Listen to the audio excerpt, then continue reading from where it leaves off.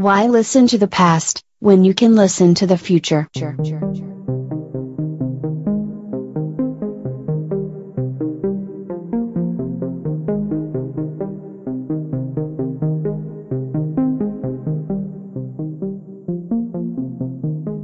Welcome to the Think Future podcast, broadcasting from deep in the heart of Silicon Valley, California.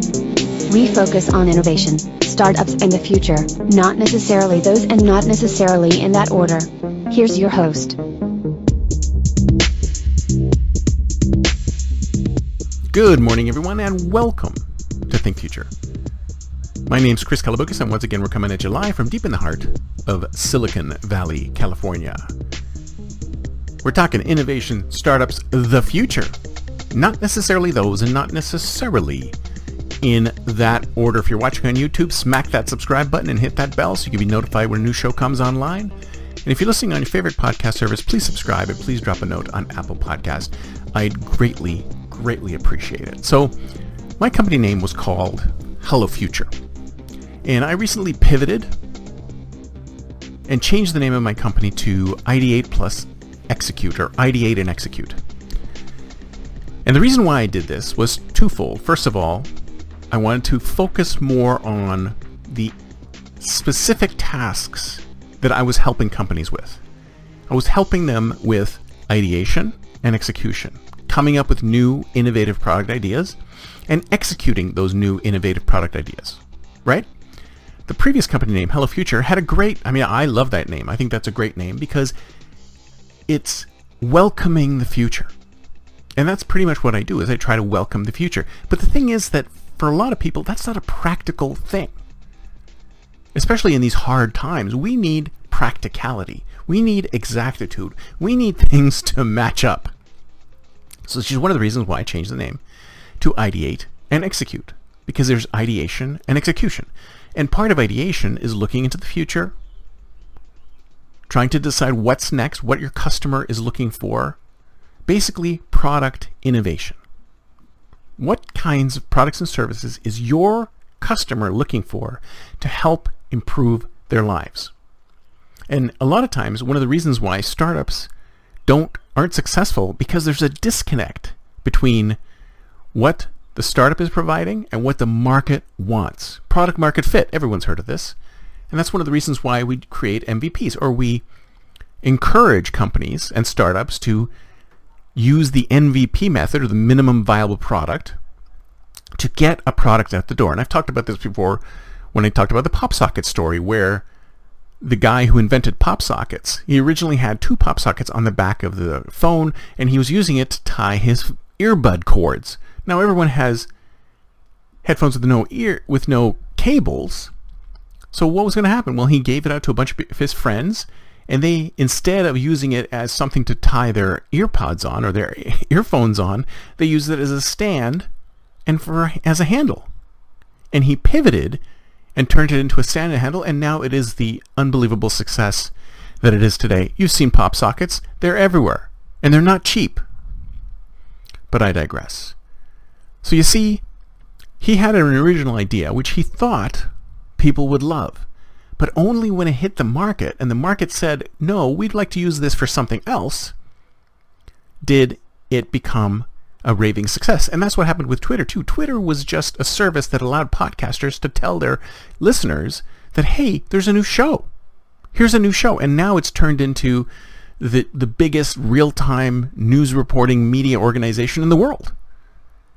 If something's breaking, if something's news, where is it? It's on Twitter. So Twitter pivoted to meet the demands of the market. Product innovation. What do people want? Now here's one of the things I've been talking about for a really, really long time, because I'm sick and tired of all of the sales messages that I get from the internet. I mean, you probably are too. You probably get tons of spam, you probably get phone calls, you probably get all sorts of sales messages telling you buy, buy, buy, buy. And some of them are accurate. Some of them are very, very accurate. They'll say, oh, this guy was interested in going to Italy. Let's slip him an ad on flying to Italy. And it might be so compelling that you'll click on it and go, yes, this is great. But sometimes the targeting is terrible, and they'll send you something that you're not interested in. In fact, most of the time, that's what it is. Don't they say that 90% of email traffic on the internet is spam? Basically, people sending out sales messages going, buy, buy, buy, buy, buy, and people just ignoring it. So I have an issue with this sort of thing, because it seems to me, as an engineer, inefficient, right? Because we have people who want things and people who sell things. And we have the people who want things and the people who sell things. And the people who sell things are constantly screaming out, buy this, buy this, buy this. And the people who want things are going, shut up, I will tell you when I want something. They're just getting inundated with sales messages. This is most of the internet, sales messages. So when I talk to people about this, I said, what we need is a demand engine. We already have a supply engine. There's so much supply out there. There's people selling many versions of the exact same thing, all clamoring for your attention. Pick me, pick me, pick me, pick me. We've realized you have a problem and we can solve it, so pick me of all the solutions that are out there. That is what most of the internet is. Most of the messages you see on the internet are sales messages. But what about the poor consumer? The poor consumer who just wants a specific thing when they want it, right? So basically what's happening now is the poor consumer doesn't have a lot of desires all the time, but then they have a desire at a certain moment where they really want something, where they really want to make a purchase.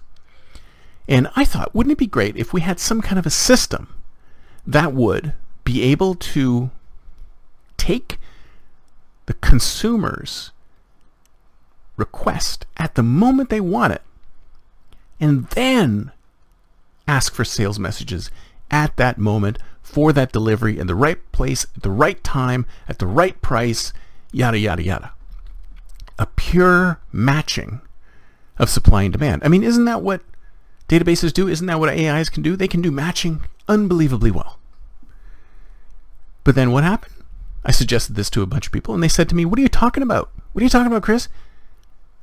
Consumers don't know what they want. And then I realized it's the same thing Henry Ford said. It's the same thing Steve Jobs said. Consumers don't really know what they want. We want them to be told.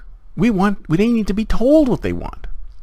We need to synthesize something for them and give it to them. And the reality is actually somewhere in between.